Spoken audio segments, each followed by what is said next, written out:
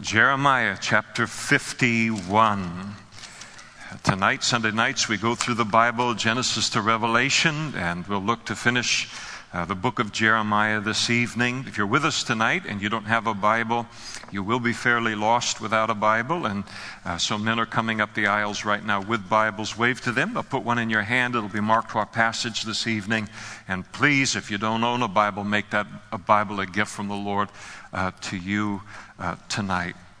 We remember as we are in this final section of the book of Jeremiah, really chapters 46 through 51, Jeremiah, there's the record of a series of prophecies that Jeremiah gave out through the course of his ministry, directed to warnings to the nations that surrounded the nation of Israel. He was a prophet to the nations. God had declared him that when he began his initial ministry, and we see the proof of it here in this collection of prophecies at the end of the book. And he is ending this series of warnings to the nations with a warning of judgment and a promise of judgment, really, against the Babylonian Empire for two principal reasons. Number one, their own idolatry. And I'll return to it, even though I've said it a number of times. What haven't I said a number of times in the book of Jeremiah? But the fact that God does not, sin is serious, and it's serious business, and it's an affront to Him. We live our lives in His living room. We live our lives in His house in the same way that a parent isn't going to put up with all manner of nonsense in their home. The head of the household isn't going to do that. The same way with God. And I mean, every illustration breaks down, but God isn't in some faraway place, and that the earth belongs to us, and He has no part in it, and heaven is His, kind of uninterrupted domain, and that we've got the earth and until He takes it back at the end of the age. Now, it all belongs to Him, and sin is still sin, and it is still serious business, and it is still greatly frowned upon by God, whether it's committed by God's people or whether it's committed by people who don't believe in God at all, or believe in the idols of the world. So He was judging them for their own sin and their own idolatry, and also because while God used them as an instrument of judgment against the southern kingdom of Judah, that they really did go way too far in their judgment and in their treatment of Judah when they went in and conquered Jerusalem, and they really created some significant problems overstepping those bounds. We get a glimpse of it. I was reading just this week in my devotional time, in a glimpse of all of this, what they did in the conquest of Judah and also Jerusalem, from Psalm 137.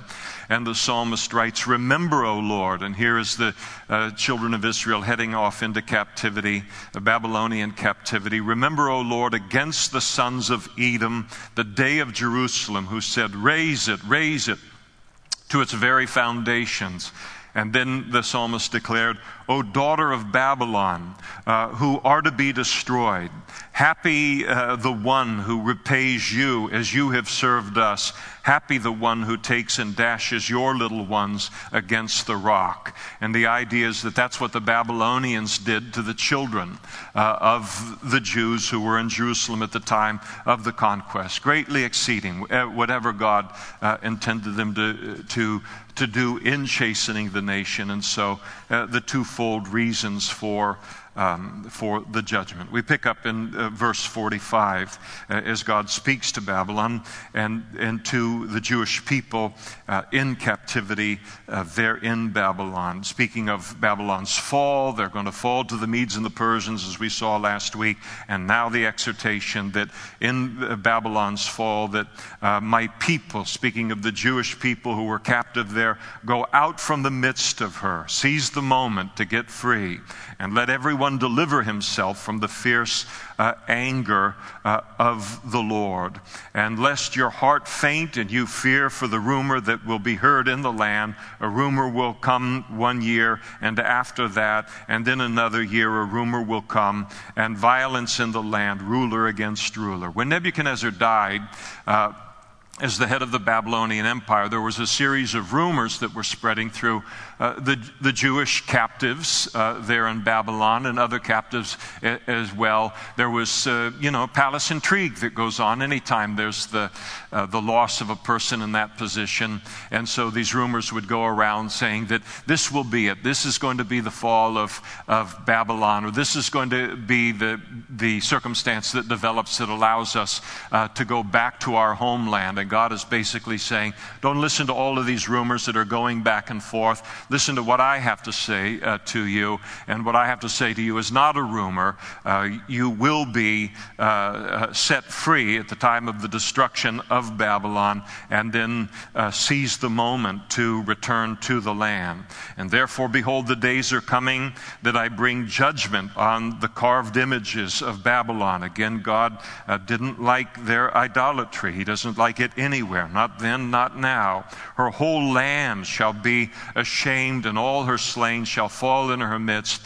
And then at the fall of Babylon, the heavens and the earth and all that is in them shall sing joyously over Babylon, for the plunder shall come to her from the north, says the Lord. And so her defeat is going to be a cause of joy in heaven. As Babylon has caused the slain of Israel to fall, so at Babylon the slain of all the earth shall fall. You who have escaped the sword, again speaking of the Jewish captives that were in Babylon, you have escaped the sword, you've survived the battles and the siege of Babylon and gone into captivity, but now you've lived to see this day.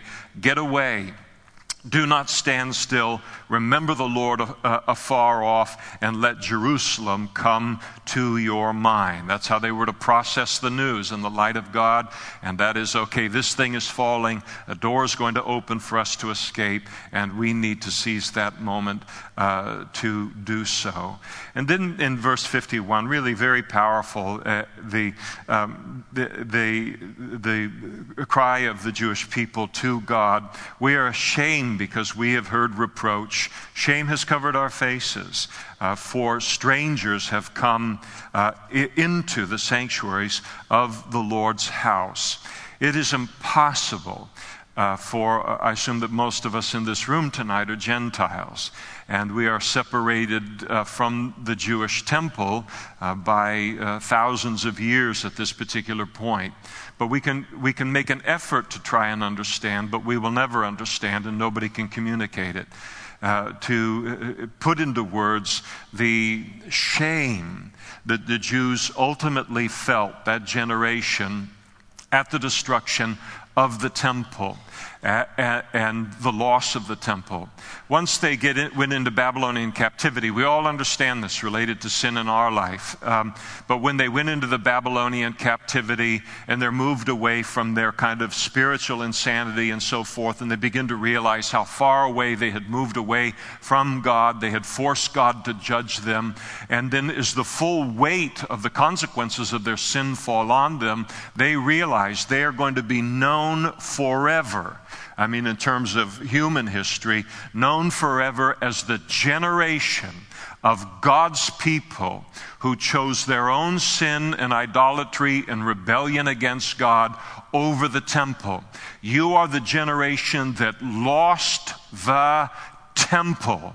We have nothing in the Christian faith with which I can say, well, the temple meant this to them in the same way this means the same to us as Christians. The temple represented the very presence of God. It was the holiest place in the world in Judaism as a result of that. In the New Testament, we are the temple of the Holy Spirit. It's not a concentrated situation. It would be like the wiping out of the body of Christ in the entire world. That's how catastrophic it was to them. And then the shame of shames as they watched it while they were being taken captive to Babylon out of Jerusalem, to see these Babylonian soldiers walking through the grounds of the temple, walking into the holy place, walking into the very Holy of Holies and looting it. I mean, the Holy of Holies was the place where only one man went on one day out of the year. Only the high priest went in there, and he only went in when a sacrifice for his own sin had been sacrificed. And here this place now is being trodden underfoot by these Babylonian soldiers, and they're looting it. They're taking away all of the gold, all of the furnishings, all the everything. And then when it dawns on them that all of that happened as bad as we've been in the history of the Jewish people, and they had their ups and downs as we've been through the Old Testament, as you very well know. This was as low as it could go. This happened on our watch. And God records the shame that they felt over that. And yet the beauty of it being described here. And yet we know that God also had grace for even so great a sin as that. God had a future and a hope for them. And what it speaks to us, I don't know about you, but I think I can't say it's true of everyone. But I would say a good portion of us in this room have something or some things related to our past that we are deeply ashamed of. And at the moment that we were committing these things and doing these things under the intoxication of whatever it might be, sin or self-deception, it was only later when we bore the consequences of it, or God put us in a place that was quiet enough for us to realize what in the world we have done to God and we have done to others, and the greatness of the shame that comes upon us. And the only one who can break in that and infuse any kind of hope into our lives under the weight of the condemnation and the shame is some voice of God, some promise of God. And despite the depth of their shame and the greatness of their failure, in all of human history, it's recorded, God still had a future. He had a hope for them. He had grace and He had forgiveness. And perhaps I'm saying that to give hope to someone here tonight in the greatness of the grace of God. God's grace is greater than all of our sin. And for that we are thankful. For strangers, verse 51, have come into the sanctuaries of the Lord's house. I mean, this is mortifying to the Jew to read that verse. And therefore the days are coming, says the Lord, that I will bring judgment on her carved images, and throughout all her land the wounded shall groan, though Babylon were to mount up to heaven, as he continues his denunciation of Babylon, and though she were to fortify the height of her strength, yet from me plunders would come to her, says the Lord. And so God is saying when He defeats Babylon and she is ultimately plundered as well, her idols and her wealth and her power will be no match for God. Again, to pick a fight with God is to pick a fight that we can never, ever win.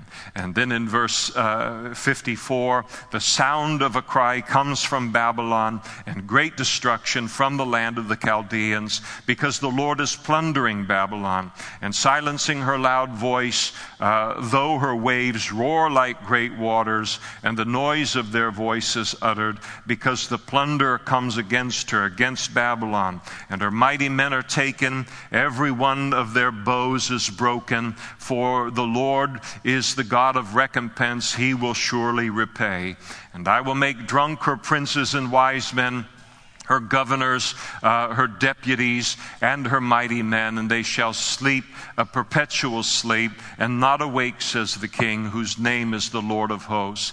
And thus says the Lord of hosts, the broad walls of Babylon that we've spoken about in the past, and they're magnificently high and deep, 310 feet high, according to ancient historian, 80 feet wide, and these will be utterly broken, and her high gate shall be burned with fire. The people will labor in vain, and the nations because of the fire, and they shall be weary. So God speaks hope in the face of the shame of that generation of Jews taken captive in Jerusalem, and he speaks that hope to them within the context of his coming judgment upon Babylon. And what he's communicating to the Jews there is a great lesson for us as well, and that is the future is not, he's saying, here is Babylon still in all of its greatness. It looks like it's going to be, unconquerable for 1,000 years, and yet it's going to be conquered in 70 years.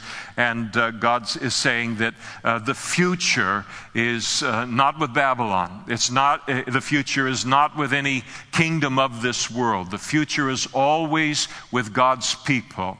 History, as the old saying goes, is his story, and his story is about his people and his plan of redemption in the world. And then verse 59, the word which Jeremiah the prophet commanded Seraiah,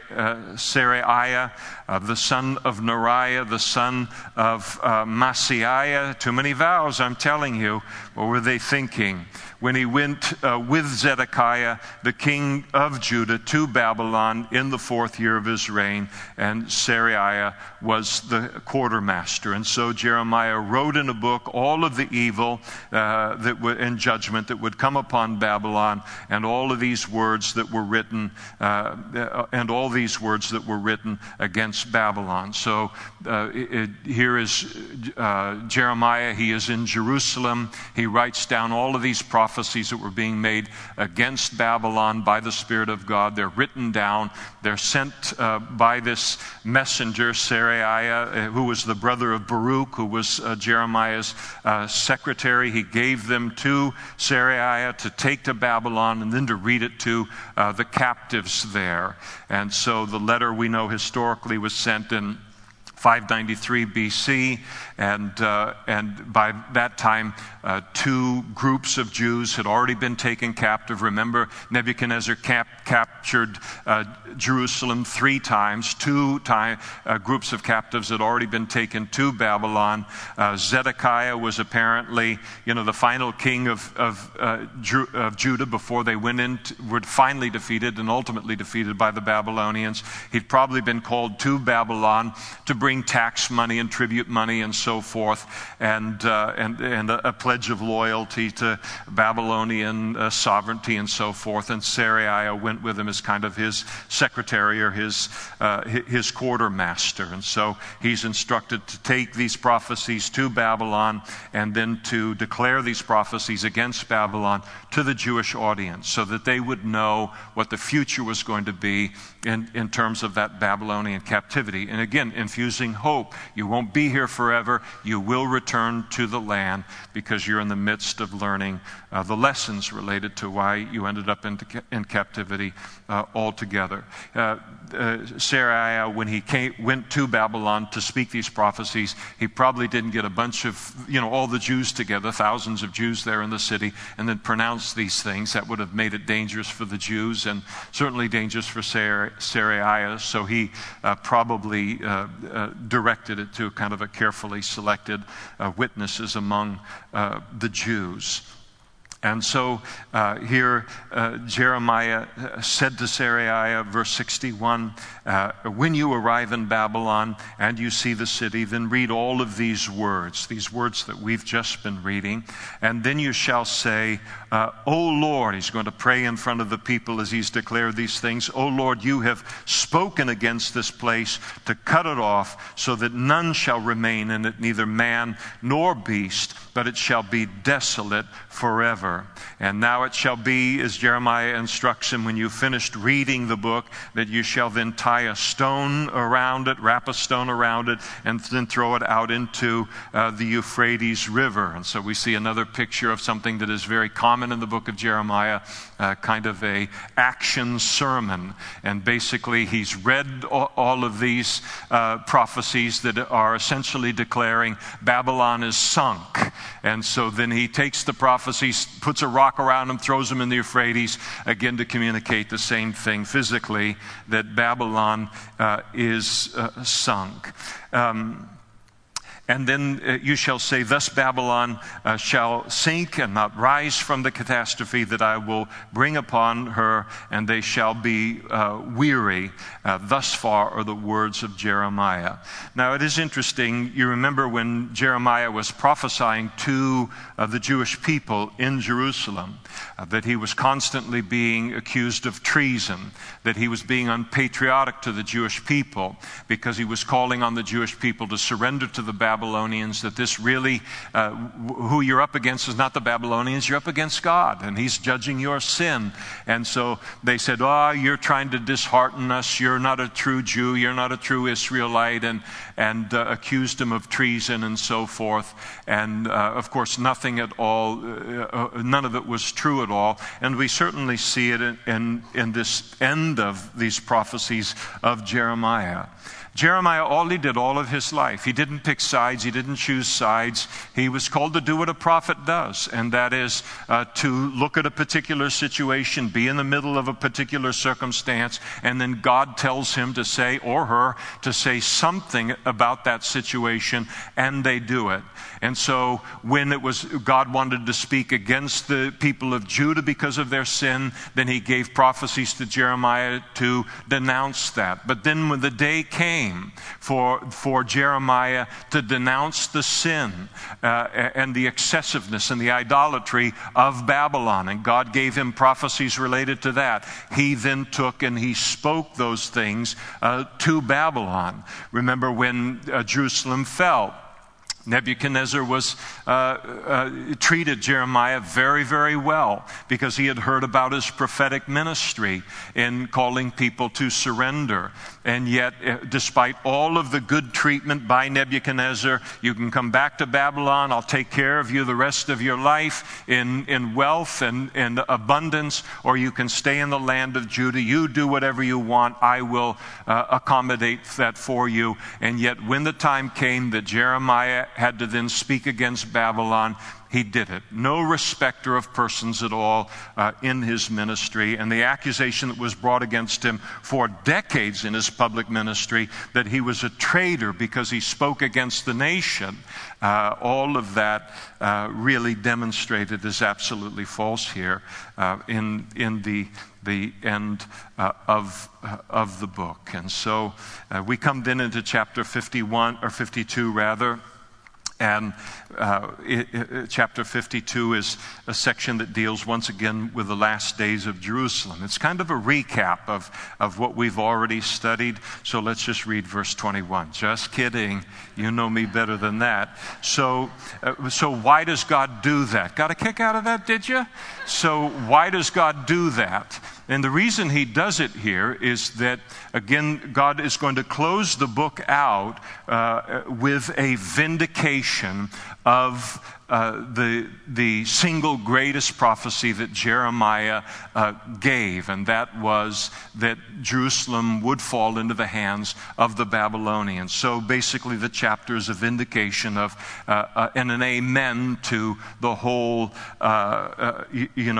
prophetic ministry of Jeremiah, and it's put in place in order to remind us of that. And Zedekiah was 21 years old when he became king. Zedekiah was the king, the last king of Judah at the time that Jerusalem fell. And he reigned 11 years in Jerusalem. His mother's name was Hamutal, the daughter of Jeremiah of Libnah.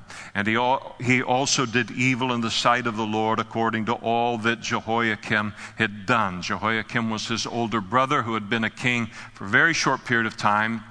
I think about 3 months before Zedekiah became king. Both of them were awful people, awful human beings, and bore tremendous responsibility for the collapse of the nation. And he, again, verse 2, he also did evil in the sight of the Lord according to all that Jehoiakim had done. For because of the anger of the Lord, this happened in Jerusalem and Judah till he finally cast them out from his presence. And so the wickedness of these kings and the nation itself brought the judgment of God. And then Zedekiah rebelled against the king of Babylon. He decided, instead of surrendering, you remember, that he was going to put a confederation of kings together, and we will take Babylon on and win. It was a disastrous decision. It was a violation of what God was commanding them to do.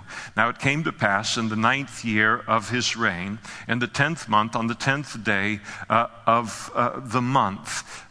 Again, this kind of thing always cracks me up when people talk about the fact that the Bible is just fiction. It's all fables. You know, it doesn't read like a fable to me when it's giving you this kind of detail in terms of history. It came to pass in the 10th year of his reign, in the 10th month, on the 10th day of the month, that Nebuchadnezzar, yes, a historical figure, king of Babylon, Zedekiah, a historical figure as well, and all his army came against Jerusalem and encamped against it. And they built a siege wall against it all around. In ancient warfare, what would happen is when an army would come up against a walled city, Jerusalem was a walled city, is they would build a smaller wall all the way around the city.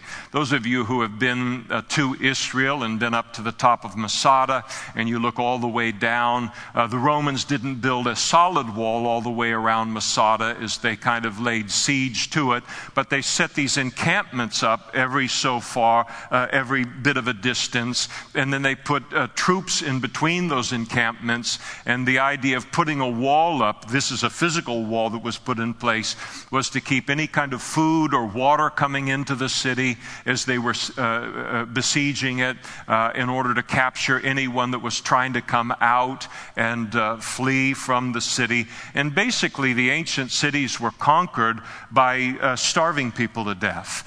They were very patient about warfare. There was nothing in the media where, come on, 18 months, do something, please. We need something else to report on. This siege of Jerusalem, it takes a full 18 months. They would show up, they'd build a wall around it, they'd shut off all of the water and all of the food, and then they would just wait for people to eat all of that food, drink all of that water. Ultimately, you would become malnourished and emaciated. Disease and plague would then fill the population, and those that survived all of that would be in such a weak condition that they couldn't fight except for a very small number of soldiers that they would keep well fed. So that ultimately, when they would bring the siege works against the wall to break down the wall, they would come in and find people who were virtually incapable of trying to defend the city. This was the method. More people always died of the famine and starvation prior to the actual breach of the city walls than were usually ever killed in the battle itself. And so this was a standard methodology in the ancient world. The siege wall was built against the city of Jerusalem all around. And so the city was besieged until the 11th year of King Zedekiah. By the 4th month, on the 9th day of the month, again a total period, if you want to do the math on it, I've done it for you, so I don't lose you for the rest of the study. It is a period of 18 months. And then, as we've said here, the famine then had become so severe in the city that there was no food for the people of the land. And the idea there in verse 7, then and only then, they would broke the city wall through, and all of the men of war fled and went out of the city by night. Those that had been kept somewhat fed as a defense force, they had the ability to flee, and they fled out by the way of the gate between the two walls, which was by the king's garden, even though the Chaldeans were near the city all around.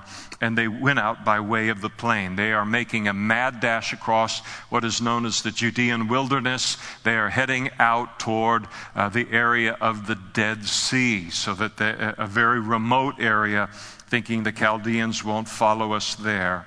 But the army of the Chaldeans pursued the king, and they overtook Zedekiah in the plains of Jericho, which is kind of about halfway toward that wilderness and that desert place associated with the Dead Sea. And all of his his army was scattered from him. And so they took the king, they brought him up to the king of Babylon, who was in Riblah, kind of overseeing the battle and the aftermath of it in the land of Hamath, and Nebuchadnezzar pronounced judgment on Zedekiah, and then and the judgment took this form. The king of Babylon killed the sons of Zedekiah before his eyes, and he killed the princes of Judah in Riblah, all of those that had ruled with Zedekiah, and then he put out the eyes of Zedekiah. This is, I've never seen, I don't even, it's hard for me to talk about even having like any kind of an eye surgery, laser surgery or things like that. I know people have them with great results, and I think it's wonderful. I may even do it someday, but I think you'll see me wearing glasses that are like Coke bottles before I ever let anybody do anything with my eye. I don't know what would be involved in gouging a person's eye out. I don't ever want to know what that looks like or what it takes or what's behind it or anything. But that's what they did. War was and is very, very serious business. And this was a kind of an expression of how infuriated Nebuchadnezzar was with Zedekiah. Again, he was conquering Jerusalem for the third time. They kept pulling this thing. He'd been fairly gracious the first two times, and now he's just going to pull out all of the stops.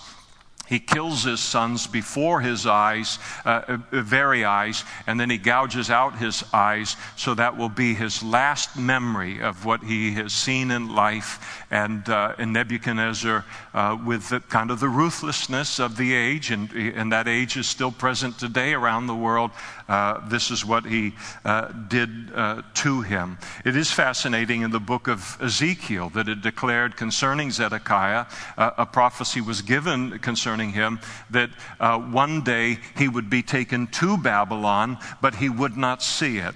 And you read the prophecy in Ezekiel without Jeremiah, his insight, and you think, how in the world can you go to Babylon and not see it?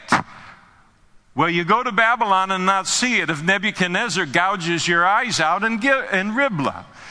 Exactly as is recorded, the prophecy given is unlikely as it seemed as Ezekiel gave it here.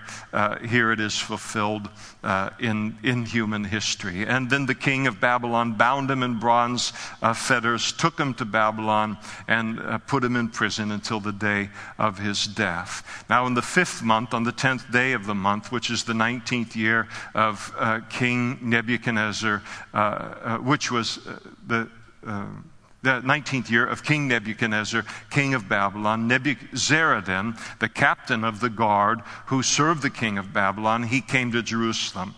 And he burned the house of the Lord, that is the temple. He went in, and Nebuchadnezzar just obviously saying, we are not coming back here.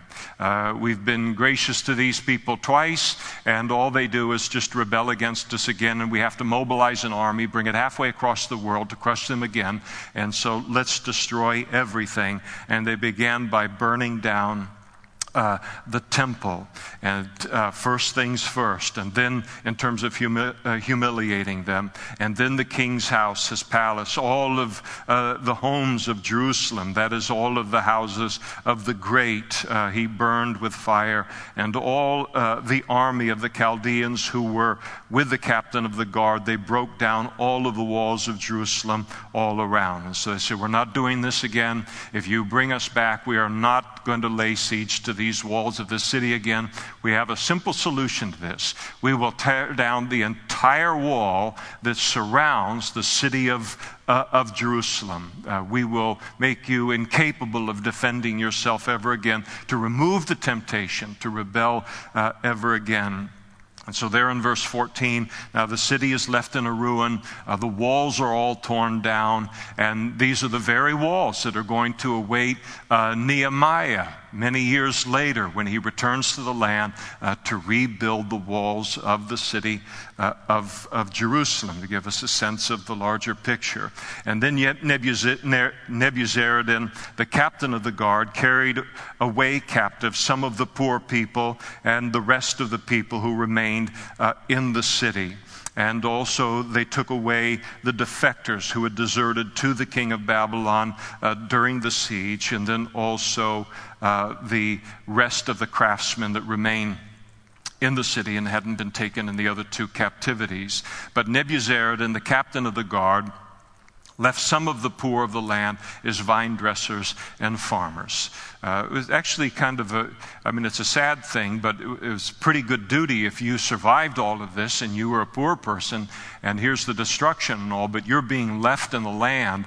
And again, to go to Israel is to realize, even as a Gentile from Modesto, what as a Christian Jerusalem means, how you long to return to it or get to it to begin with. And then for the Jews here, though poor, not to be deported from the land, and basically they could live in any house that hadn't been destroyed that they wanted to live in, continue the orchards and so forth. Nebuchadnezzar didn't want the land to fall into complete disarray and unproductivity-wise, because he wanted to still tax it and so forth, and so they were left there for that purpose. The bronze pillars now, as there's a description of the furnishings that are being dealt with here, in conquering the city now.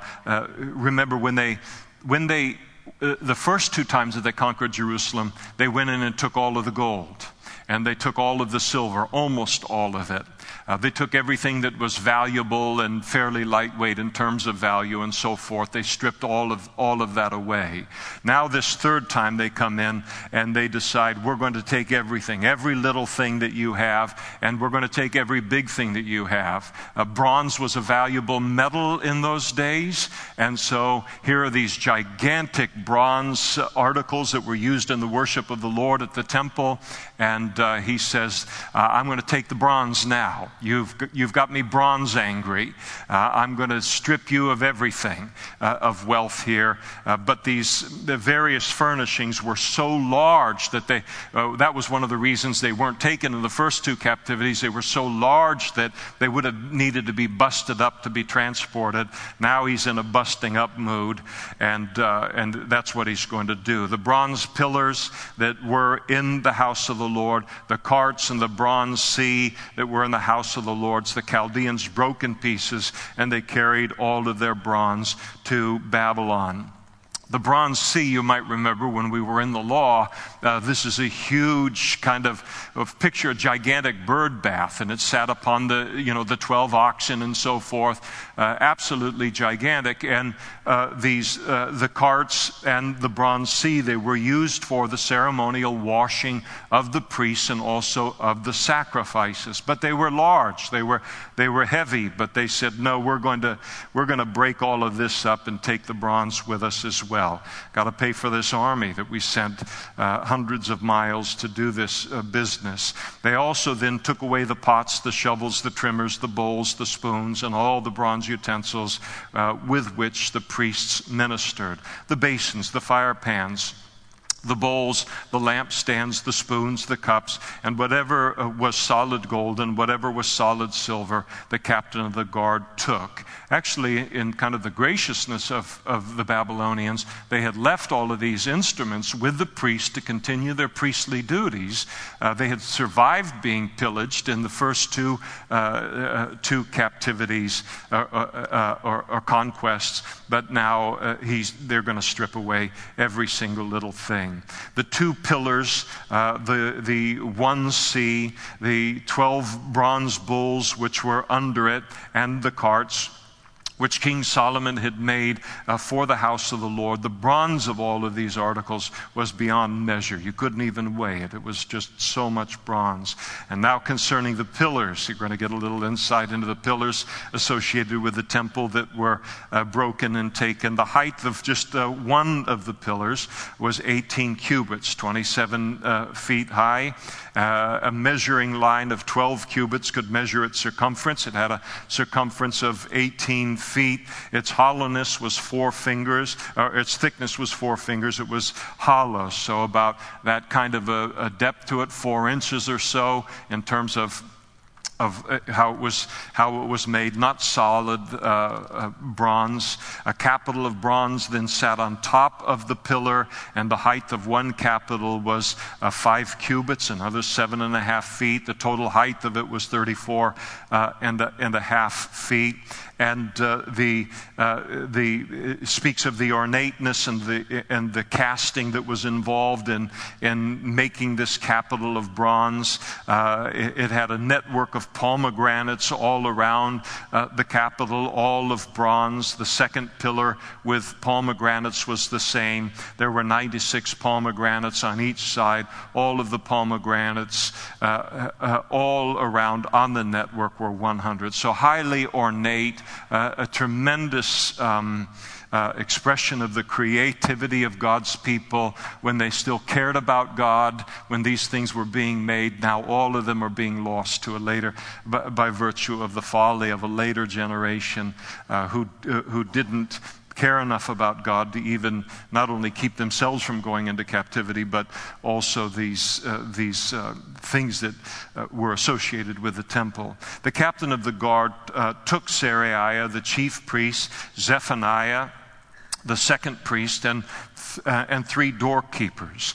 He also took out of the city an officer who had charge of the men of war, 7 men of the king's close associates who were found in the city, the principal scribe of the army who mustered the people of the land to battle, the 60 men of the people of the land who were found in the midst of the city. This seems like he gathers up 60 men who are kind of a cross representative of the soldiers who had fought as Jews against Babylon. They're gathered together as they were found. And Nebuzaradan, the captain of the guard, took these and brought them to the king of Babylon at Riblah. And then the king of Babylon struck them, put them to death at Riblah in the land of Hamath. And thus Judah was carried away captive from its own land. It certainly give you pause, wouldn't it? Before every time I read all of these things, I get very practical on certain things, just how I process life. But it certainly makes you pause and think about who you want to work for. Hey, wow, there's this cushy government job, wow. Can you tell me about the man or woman that heads that department or heads that nation or whatever? Because if these people are goofy and they're out and out sinners and judgment is going to come upon them, the first thing they're going to do is wipe out the ungodly person, leader, but then they're going to go in and wipe everyone out that's associated with them as well. And so, to give that some thought. So I don't know if that helps you at all in any way, but these are things that I think about. So that's why I don't have a boss here. I do, but I mean, I work with nice people around here. These are the people whom Nebuchadnezzar carried away captive. And so the three times of the conquest of Jerusalem, here's the number of captives that were taken each one of those 3 conquests. In the 7th year, the first conquest of Jerusalem, 3,023 Jews were taken. In the 18th year, the second conquest, 18th year of Nebuchadnezzar, he carried away captive from Jerusalem 832 persons. In the 23rd year of Nebuchadnezzar, this final conquest, Nebuzaradan, the captain of the guard, carried away captive of the Jews 745 persons. All the persons were 4,600. And so here you have the total of the exiles for each of Nebuchadnezzar's 3 deportations. These numbers do differ here in Jeremiah from those that are given in 2 Kings chapter 24 on the same issue. And what appears to be happening here is the numbers that we have here in Jeremiah probably refer only to able-bodied men who survived all of those who were the people who were of the most value to the Babylonians, though probably a much larger number total number was deported. The small number of people who, and sometimes you can read that and be surprised at the number of people who survived all of this and then went into captivity. That small number of the remaining captivities who were then carried away into Babylon probably indicates to us the destruction that occurred among the Jews by both the slaughter of the Babylonians, also the famine within the city, the disease and the pestilence, and over the long months of that siege, as well as a very large number of people who probably fled the city into the surrounding countries for their own lives. And verse 31 through verse 34 is a very picturesque, if that's the right word, way to close out the book. It's an expression of mercy on the part of Nebuchadnezzar toward Jehoiachin, one of the kings of Judah, the brother that had been taken captive prior to Zedekiah.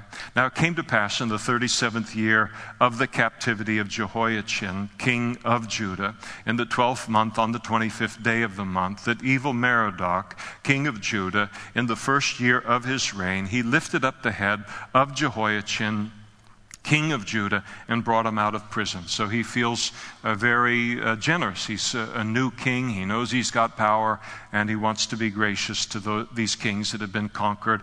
And here specifically, Jehoiachin, king of Judah, conquered by Babylon. He spoke kindly to Jehoiachin and gave him a more prominent seat than those of the kings who were with him in Babylon. So he kind of made a practice of, or after a period of time, he would have his meal and the royal meal, and he would bring these kings around to then eat the meal with him. It was if you had this kind of a place at the king's table, it meant that you were going to be fed for life and fed sumptuously.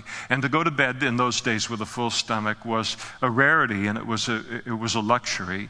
And so he gives him a prominent seat there at the table, probably also the provision of food for his family. So Jehoiachin changed from his prison garments, and he ate bread regularly before the king all the days of his life, for the remainder of his life. And as for his provisions, there was a regular ration given him by the king of Babylon, a portion for each day until the day of his death, all of the days of his life. And so the book of Jeremiah closes out with this beautiful picture of grace being extended to Jehoiachin, and I'm sure that all of it's intended to just be a microcosm of what God was going to do with Judah. Yes, they would go through a long captivity, a long imprisonment in the same way that Jehoiachin had, but it would be followed by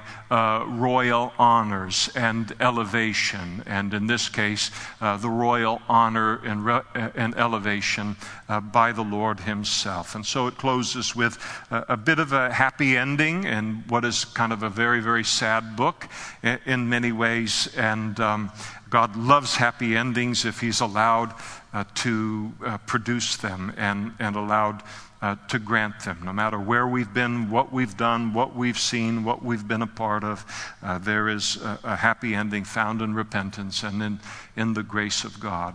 Let me close our time in the book of Jeremiah with a handful of observations here in terms of lessons. And just to allow them in not to be clinical related to this, and it just be, okay, that's lesson number 1 and lesson number 2 and lesson number 3, but to allow the lessons of the book that we've invested such time in, to allow those lessons to impact our own hearts tonight before they leave them. It'd be awful to spend the time that we have in the book of Jeremiah and then not have learned these lessons from the book and then appropriated them to our lives. It certainly teaches us the seriousness of sin. and rebellion among God's people. Sin is very, very serious stuff. I think that James puts it probably the best when, in his description in James chapter 1, when he says of sin, let no one say that when he is tempted, I'm tempted by God. For God cannot be tempted by evil, nor does he himself tempt anyone.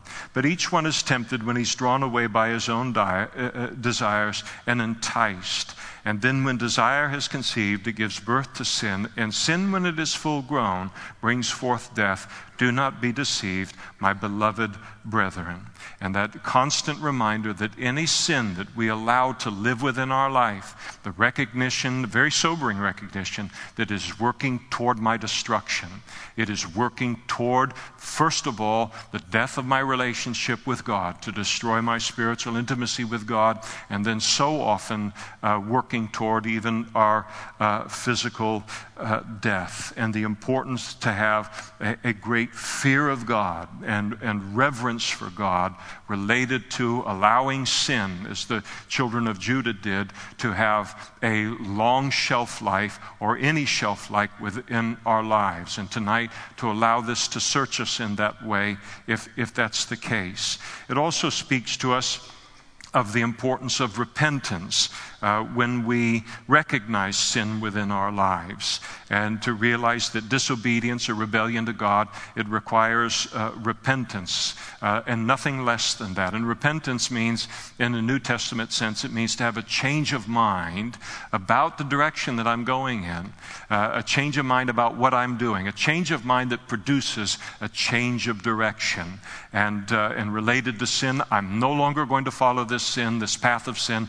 I choose tonight to repent of it, and I'm going to go in the opposite direction. I'm going to go in God's direction. So no excuses, no blame shifting, no anything. I just repent of that sin. I make a decision tonight to do that. And then to realize, again, all of it so sobering, where a failure to repent leads. That it always leads to God's judgment. It always leads to his chastening.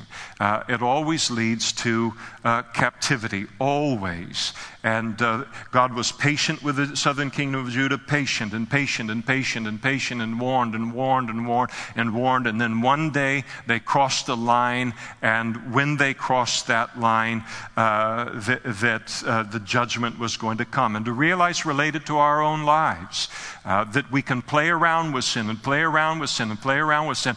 And then when God doesn't judge us immediately, we begin to think that we're special, that somehow this is a command for everybody else. But we can manage this sin in a way that nobody else can really manage it. And God is winking and blinking and nodding related to all of it and all. And then instead realizing God is being gracious to give us space to repent. And if we don't, then one day, just like Samson got up, and he's going to deal with the Philistines again, and he discovers that the strength is gone and that judgment has come into place. There is a line related to our lives that if that line is crossed, then God's chastisement does occur. There's a famous poem called The Hidden Line that I think speaks powerfully to this. Let me read it to you. I know that at this point it can be hard to listen to something. It's only several pages. I'll be done with it in just a moment. But I like the poem because it speaks to something important. There is a time, we know not when, a point we know not where, that marks the destiny of men to glory or despair. There is a line by us unseen that crosses every path, the hidden boundary between God's patience and his wrath. Oh, where is this mysterious bourne by which our path is crossed, beyond which God himself has sworn that he who goes is lost? How far may we go in sin? How long will God forbear? Where does hope end, and where begin the confines of despair? An answer from the skies is sent, ye that from God depart, while it is called today repent, and harden not your heart. A wonderful word to take from the book of Jeremiah. Another thing to look at here, and so, just continue to give these a place within our hearts. the danger of religious self-deception. Religion was in high gear at the time that the city was in its final throes before it went into judgment. Religious activity was going on, but it wasn't connected. It was just going to temple. It was just going to church, so to speak. It was they had basically compartmentalized a relationship with God, and that's what it was. And so there was the sacred, the secular, the sacred part of my life. As we go to temple, we offer the sacrifices and we do that. But the rest of the week is entirely mine to define as I see fit. And as long as I do this over here, it'll fool God. He'll be satisfied with it. He doesn't care what kind of person I am the rest of the week. And this is a temptation for us as Christians even yet today, that there's this, and it's completely a self-deception. Christianity is a relationship with God, and it is a relationship that is to be current, it is to be real, not only on Sunday or Wednesday or whenever it might be, but 24/7. And then another lesson is to be reminded that the only place of safety for anyone is in a life of just simple obedience to the Lord. One of the great things about coming to the end of a day and praying to the Lord and saying, Lord, just search me. I've been in the world. A lot can cling to me. Is anything attached to me? Any sin in my life? And if there is, make me aware of it now so that I can just be done with this. And because the confidence that we have when we have that kind of a conversation with God, and we're not under the conviction related to any sin within our lives, there's that sense that I'm in a position that God can bless me, or that if something difficult happens in my life, even when I'm in that condition, to know that God is with me in His fullness, He's for me in His fullness, and I am safe because of this obedience that I'm offering to Him. The Bible, this book also speaks to us of the fact that God wins in every situation, in every circumstance, that His word is going to be proved true no matter who believes it or who doesn't believe it. The fact of the matter is, if the trends continue in the United States of America, Christian services churches may be very small. They may be made up of scores of people rather than hundreds of people or thousands of people. But what people believe about God or think about God or His word or so forth, none of it matters. His word is always true. It always comes to pass, and no matter what man thinks of it. And then I think, and here we close with supremely, I think that the book teaches us that in the life of Jeremiah, that God will give us the grace to live faithfully for Him, even in the midst of great wickedness. And we see in Jeremiah, and again when as we began the book, we talked about Jeremiah and how it becomes one of the favorite books of the Old Testament for many people in a way that's different from, say, Isaiah. The book of Isaiah, when you ask people about the book of Isaiah, they say, I love the book of Isaiah. I love this verse, and I love this verse, and I love that verse, speaking prophetically of Jesus or whatever it might be. And there's never this kind of deep affection that develops for Isaiah necessarily, but very strongly for the message. Jeremiah is very, very different. We love the message that he declared, but we develop a bond with him. We develop a relationship with him as we go through all of the highs and all of the lows of his life, being betrayed by his family, being betrayed by his own village, being betrayed and rejected by the nation and so forth. And you and I may live in that very season in the United States of America, where we are called to do a Jeremiah kind of life and ministry, where we live in a nation currently that is doing what Judah did, throwing off its godly heritage and all of the blessings of that godly heritage, and then moving toward a place where God would be forced to judge. And the book of Jeremiah may become very, very dear to us, and even more so as time goes on, as we draw encouragement from Jeremiah Jeremiah's life, that this is the life that needs to be lived, and that this Christian life can be lived not only within the paganism of the world, but within the apostasy that is among even God's people who claim to know him. And so there's so much to learn here from Jeremiah in that vein. Jeremiah was called to oversee the death of a nation and to watch it die needlessly, day by day before his eyes, because they would not turn from their sin.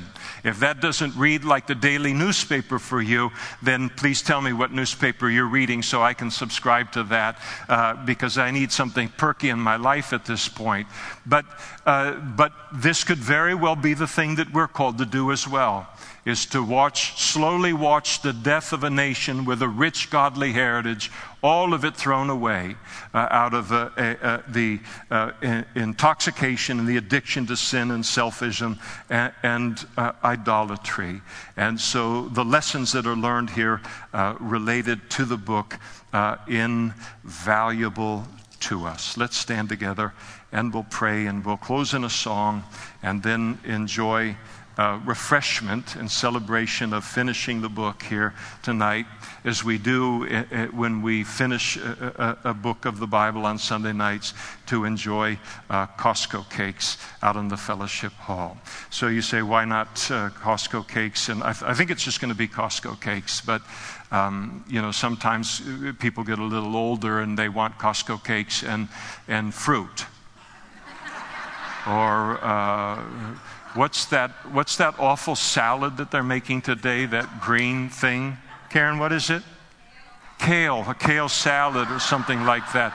Who could you bring out? We're going to celebrate with kale salad. And but remember, when this whole tradition began, we were all like 30 years old down on 10th and F, and free cake was a big deal, and we were not interested in kale or tangerines or anything else. It was Costco cake. And so we continue the traditions. It's harmless. Let's pray tonight. Lord, thank you so much for these weeks and months spent in the book of Jeremiah. And it looks very much like not only the nation that we live in, but it looks very much like what we are going to need to become as Christians in order to be faithful to you in this nation as we await your return, barring a revival. We hope for a revival, Lord. We pray for a revival. But what we're so encouraged with from this book is that through all of the highs and lows of Jeremiah, that you will be all of that to us, in keeping us faithful, not only in our relationship with you, but faithful to your calling upon our lives, whatever the world becomes around us. And Lord, we thank you for that grace that we have experienced thus far in our relationship with you, and we look forward to experiencing it all the remaining days of our pilgrimage. And we thank you, Lord. We ask these things of you. We pray these things to you tonight. In Jesus' name, amen.